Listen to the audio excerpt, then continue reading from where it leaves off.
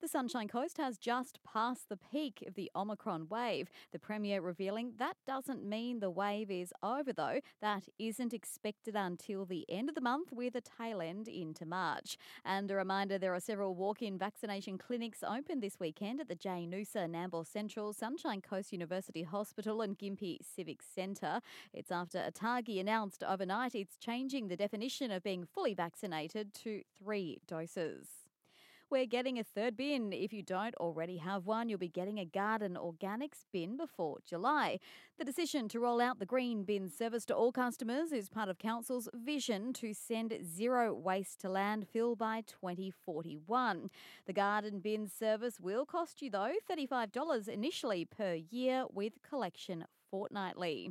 And more protections will be brought in for the Sunshine Coast remaining koala populations after being listed as endangered. The marsupials were considered vulnerable a decade ago, while it's estimated there are between 350 to 600 koalas still in the wild across the Sunshine Coast and Noosa Council areas.